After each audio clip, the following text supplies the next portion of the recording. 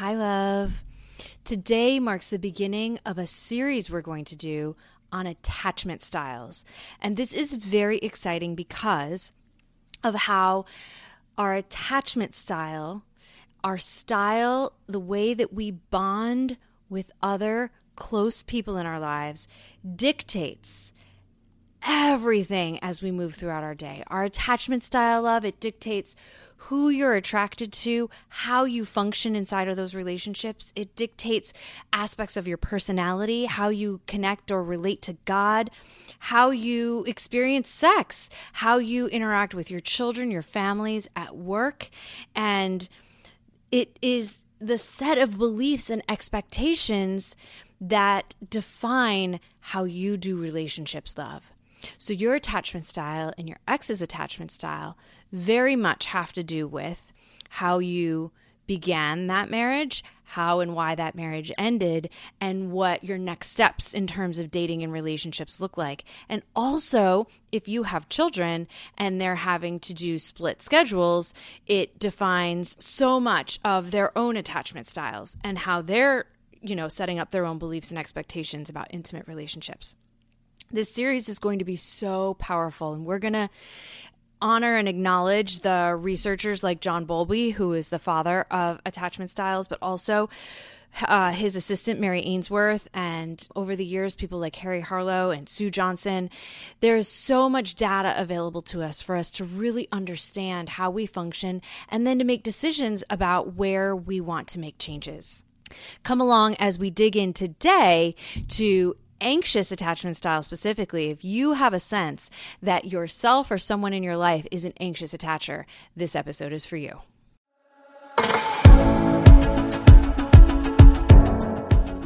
Hi, love. Welcome to Dear Divorce Diary, the podcast helping divorcees go beyond talk therapy to process your grief, find the healing you crave, and build back your confidence. I'm your host, Dawn Wiggins, a therapist, coach, integrative healer, and divorcee. Join me for a fresh approach to healing grief and building your confidence after divorce.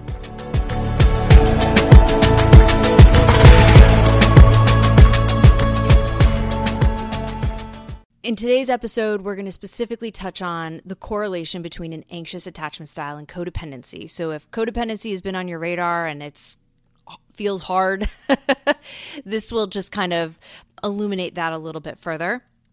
We're going to talk about the benefits of an anxious attachment style, right? Like, that's not something we think of that often.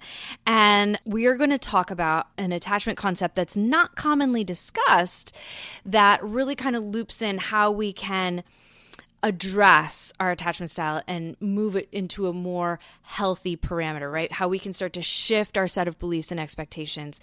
And this attachment concept is one that is not commonly discussed. It was even new to me, love. Can you let's dig in. If you've been around for a minute, you've heard me say that I believe that attachment theory is one of the major underpinnings to divorce, right? That it is one of the most massively contributing factors to divorce. And really understanding that and knowing how to, shall I say, manipulate your attachment style to a healthier parameter, right? Just massively improves your chances of having a sustainable marriage that is rewarding and fulfilling and feels good, right? And so let's dig into what an anxious attachment style looks like and how and why it came to be. Now, first things first, humans are one of the most vulnerable species for the longest period of time in their early years. So for instance, horses, hours after they're born, can get up and run away. Humans, on the other hand, cannot. We are massively dependent on our caretakers for longer than I think maybe any other species, but most other species for sure, right? We, even from just like the function of movement concept, being able to feed ourselves, being able to elude our prey, those things are years in the making, right? And then it's really not until we're 7 or 8 years old that certain smart thinking parts of our brain come online. So when you think about it, like, we are massively dependent. Like, how old would a human have to be before, if they were homeless on the streets, they could protect themselves, feed themselves, care for themselves, right? Like, it's something that's unique to our species.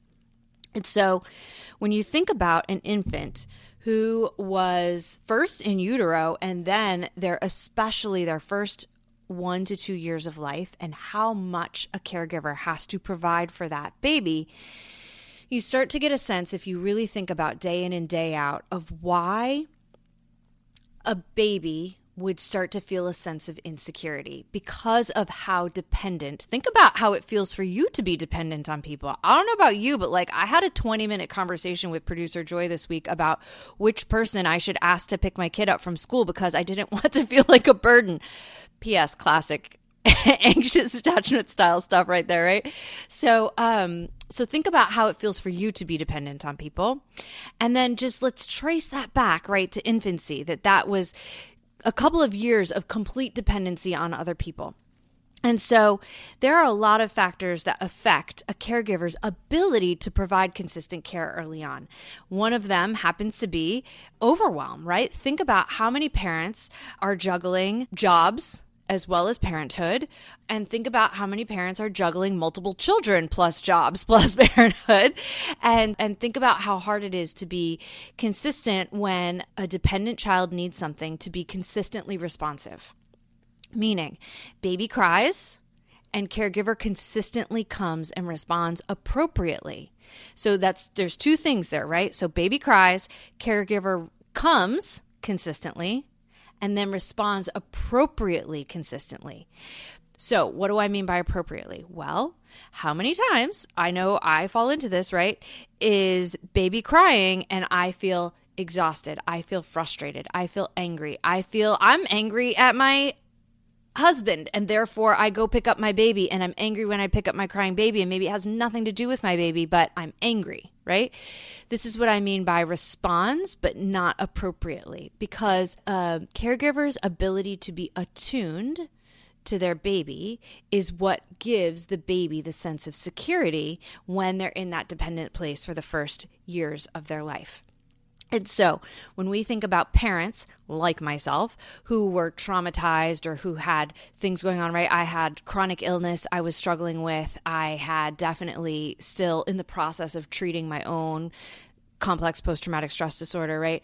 How that affects the way we connect with and bond with our babies. Then let's talk about this sexy topic, the idea that we were taught in a lot of parenting books to let babies cry it out and learn how to self-soothe. And that's like, a polarizing topic right there. But for the most part, I would say that when you put that over the lens of attachment theory, that's largely not a great idea.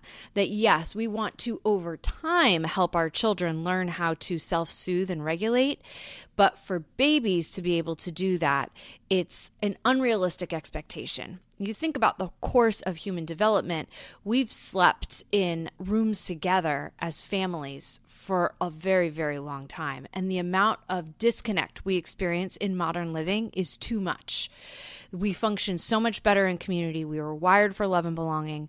We do well when we are in proximity with community. Even my dogs don't like to sleep alone. You know what I mean? They're pack animals. They like to sleep in puppy piles. And so as mammals, right, we want to be close. We want to be proximate. We want to be sure of each other. And we've put an unreasonable expectation on our babies, or like maybe as babies, our generation, there was an unrealistic expectation, right? Remember that commercial back in the 80s? It's 10 p.m. Do you know where your children are? Right? There was just too much space. And so the very specific conditions that create an anxious attachment style, because remember, in this series, we're going to talk about avoidant and we're going to talk about disorganized.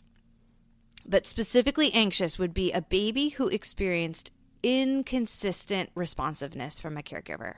So I cry and maybe sometimes you come, maybe sometimes you don't come, maybe sometimes you come and you're in a mood, there's a vibe, and that vibe doesn't feel good to me, right? And so what the baby develops is an adaptive way of relating to their caregiver, which is, I am going to be more needy to make sure I get my needs met more consistently. And so that anxious style would be developed not just with the primary caregiver or primary caregivers, but also with other caregivers, which could be teachers or nannies or siblings. And that anxiousness would look like a clinginess or a neediness, right? And so the anxious attacher longs to almost become one with their caregiver. So think about that, right? Scan in your mind body and notice, is there a part of you who wants to be so close? Like, this is me, right? I said to producer Joy, we were around our family together last week, like, I want best friends where I can just pop over to their house and climb in their bed with them. That's classic anxious attachment style language, right? I want this amount of closeness that is maybe in many instances not completely appropriate, right? This is where the emotional support animal has come from, right? Anxious attachers who long to be really close to someone function really well with emotional support animals because there's someone always there. And so if you've ever had a thought that like you want to be closer to people and you're aware that that makes them uncomfortable, that's a pretty classic kind of hallmark of anxious attachment. If you've ever been accused of being needy or you've ever become aware of that you feel a bit needy, that's kind of classic attachment style stuff. And so in your brain map, because our brains are being mapped and are very neuroplastic, meaning they are able to be shifted and changed, especially 0 to 7, in your brain map, there is a map that says that loved ones are not always consistent, and I must overcome that by being ever present and needy, and I'm doing that to ensure that I get my needs met more often. So that is the brain map, and the brain map can be shifted because we understand that that brain map comes from a set of beliefs and expectations from early childhood that was before you had language for any of this. It was energetic, right? So think about, you're a baby and you're in the crib, and all of this feels like energy to you, right? It's not that you know the words the caregivers are saying. You're noticing their facial expressions. You're noticing their tone of voice. You're noticing their body language. You're noticing whether or not it's open or closed, whether it's warm and soft or it's anxious or hard or angry or aggressive, right? And so all of that is experienced for the infant on an energetic level. They're not putting language to, oh, my caregiver doesn't want me, or, oh, I'm not a good enough baby. That's not language or concepting that a baby has in the way that we think of it.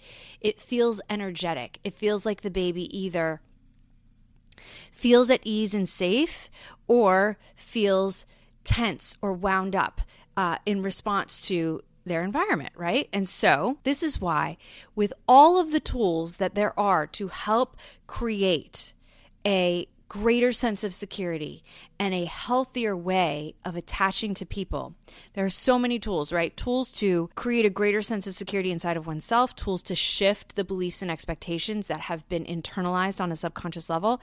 So we talk about these tools a lot. We talk about journaling, EFT tapping, EMDR. We talk about even how we can practice creating greater security in dating right? In practicing relationships. This is where we help heal sometimes attachment wounds, right? Is in healthier relationships where we have healing experiences. Producer Joy and I had a very long conversation yesterday after work where we had to work some things out about how our girls get along. And in that conversation, it was hard for both of us, but we talked about inside of it, oh, look at us, addressing our attachment styles and our anxious attachment behaviors while we're negotiating this with one another, right?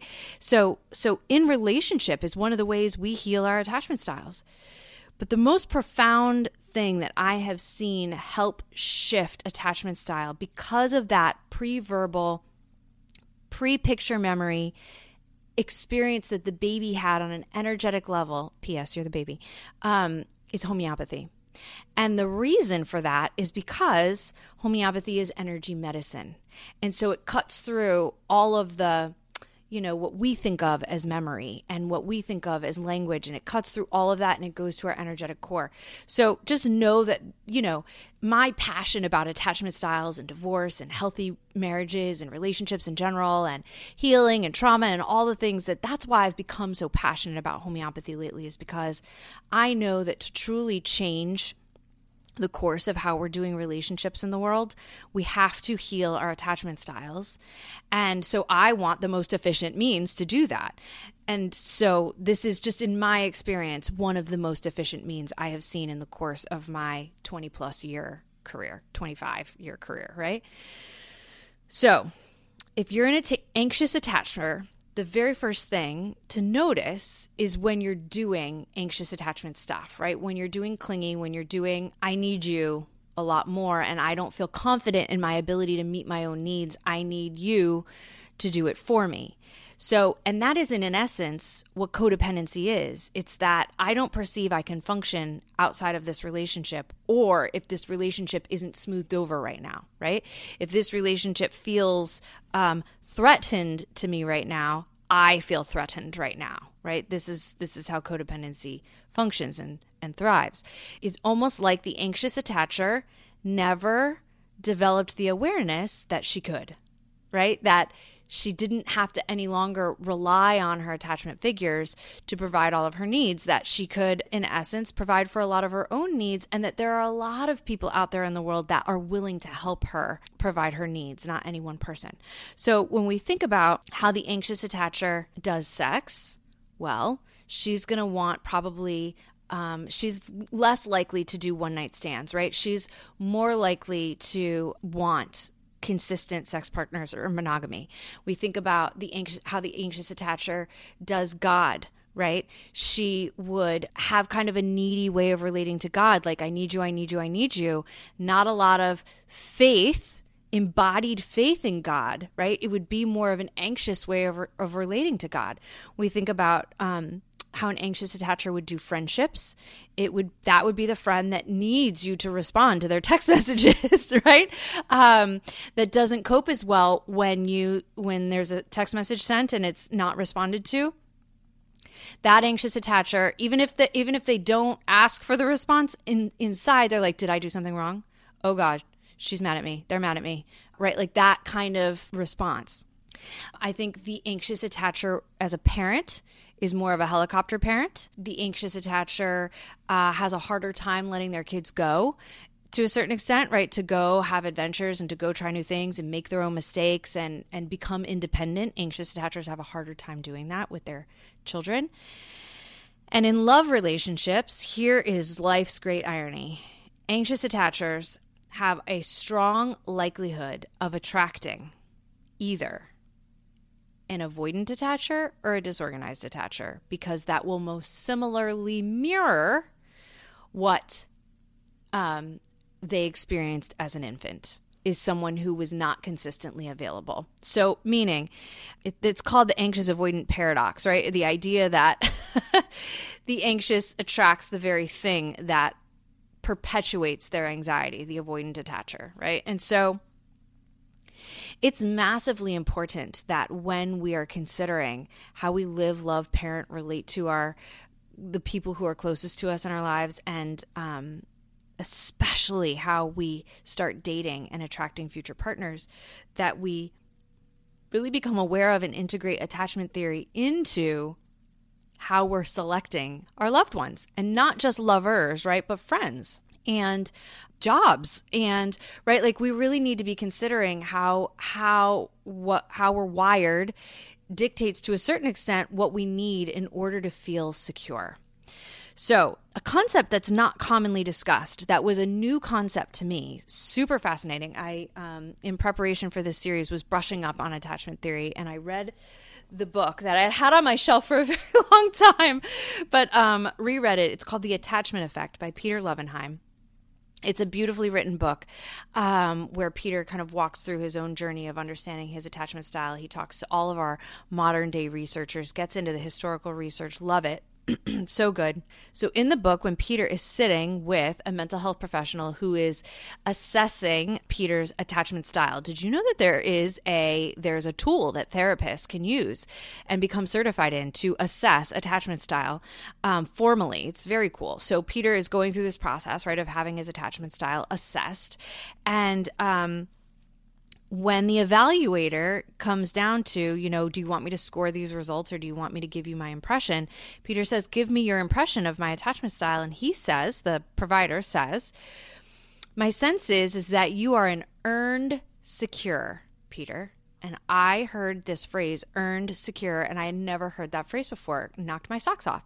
So an earned secure attachment style honors and acknowledges that you did not grow up with a secure attachment style. That's just not a brain map that was available to you based on your early childhood experiences. However, through a series of events of therapy, there's a lot of talk about therapy as a tool in the book, right? Therapy and examination of your expectations and beliefs and relationships and an intention of overcoming those early childhood experiences, you can develop an earned secure attachment style.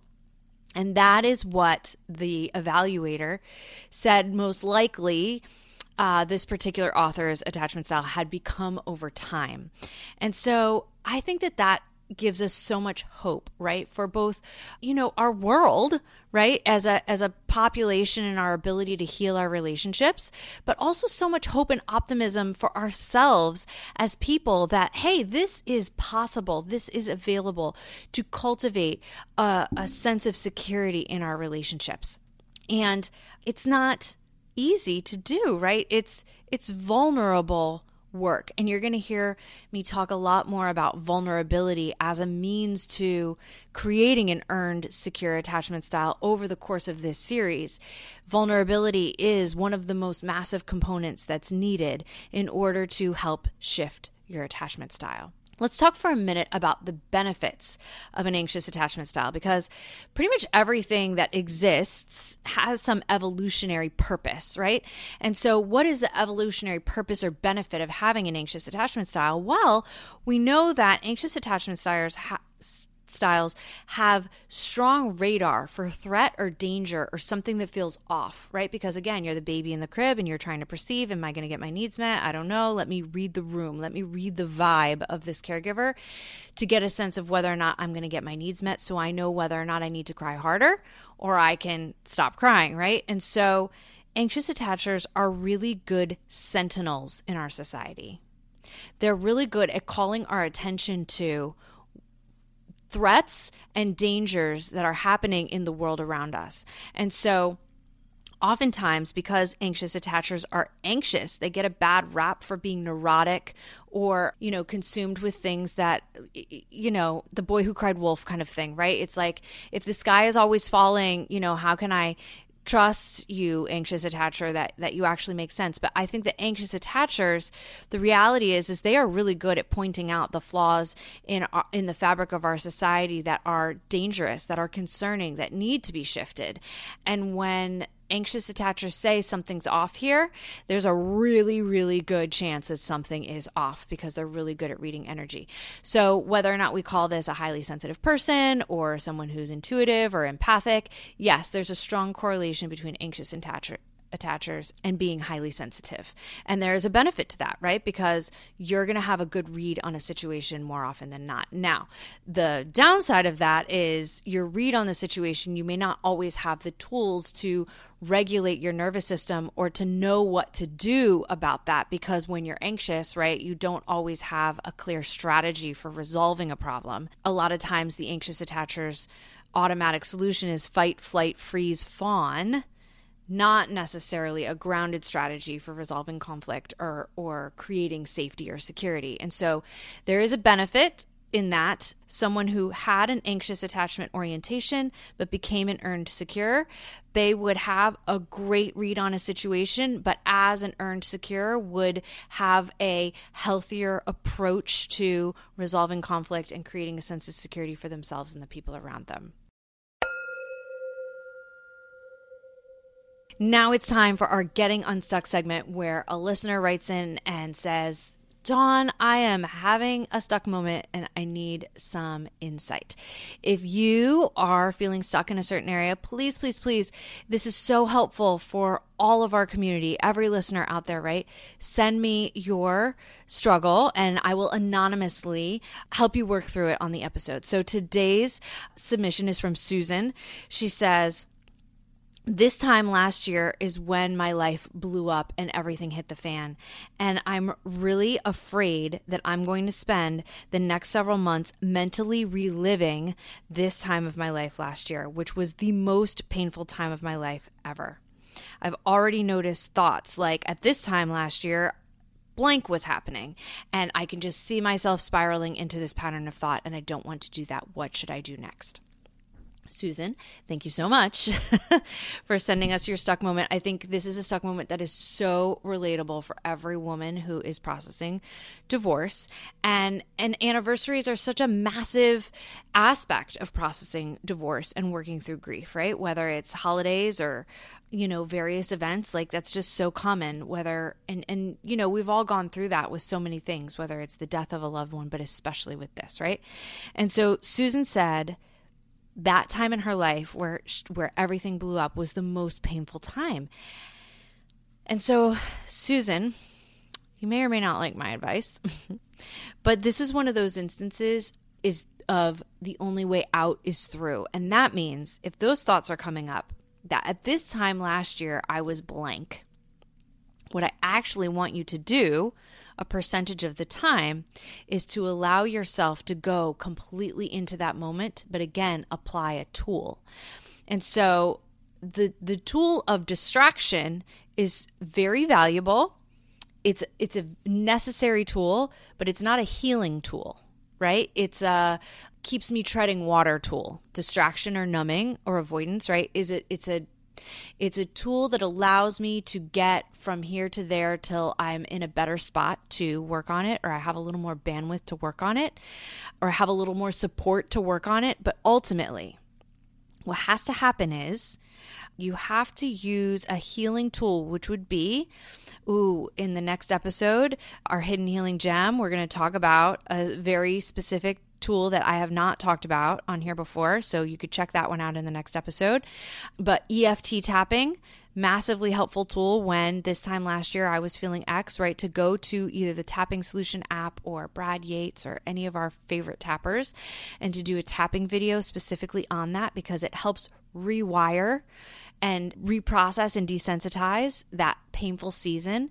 So if you think about that painful season as being like a pile of trash, we have to take the trash out one pile at a time before eventually it's no longer so painful and we can feel neutral or positive about it.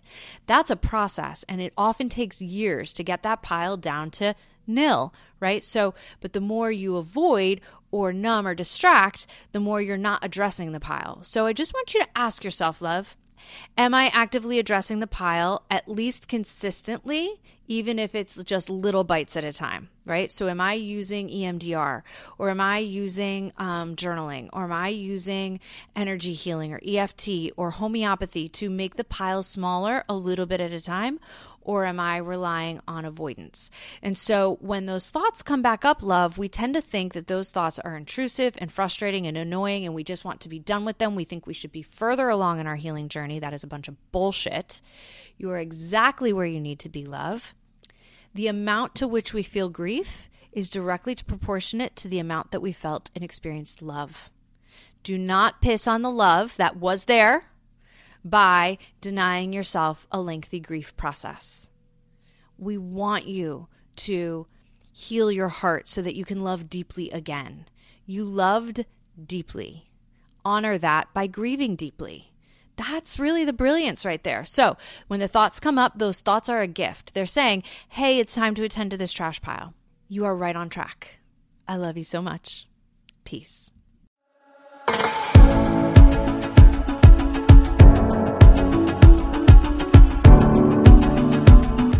Dear Divorce Diary is a podcast by My Coach Dawn. You can find more at mycoachdawn.com.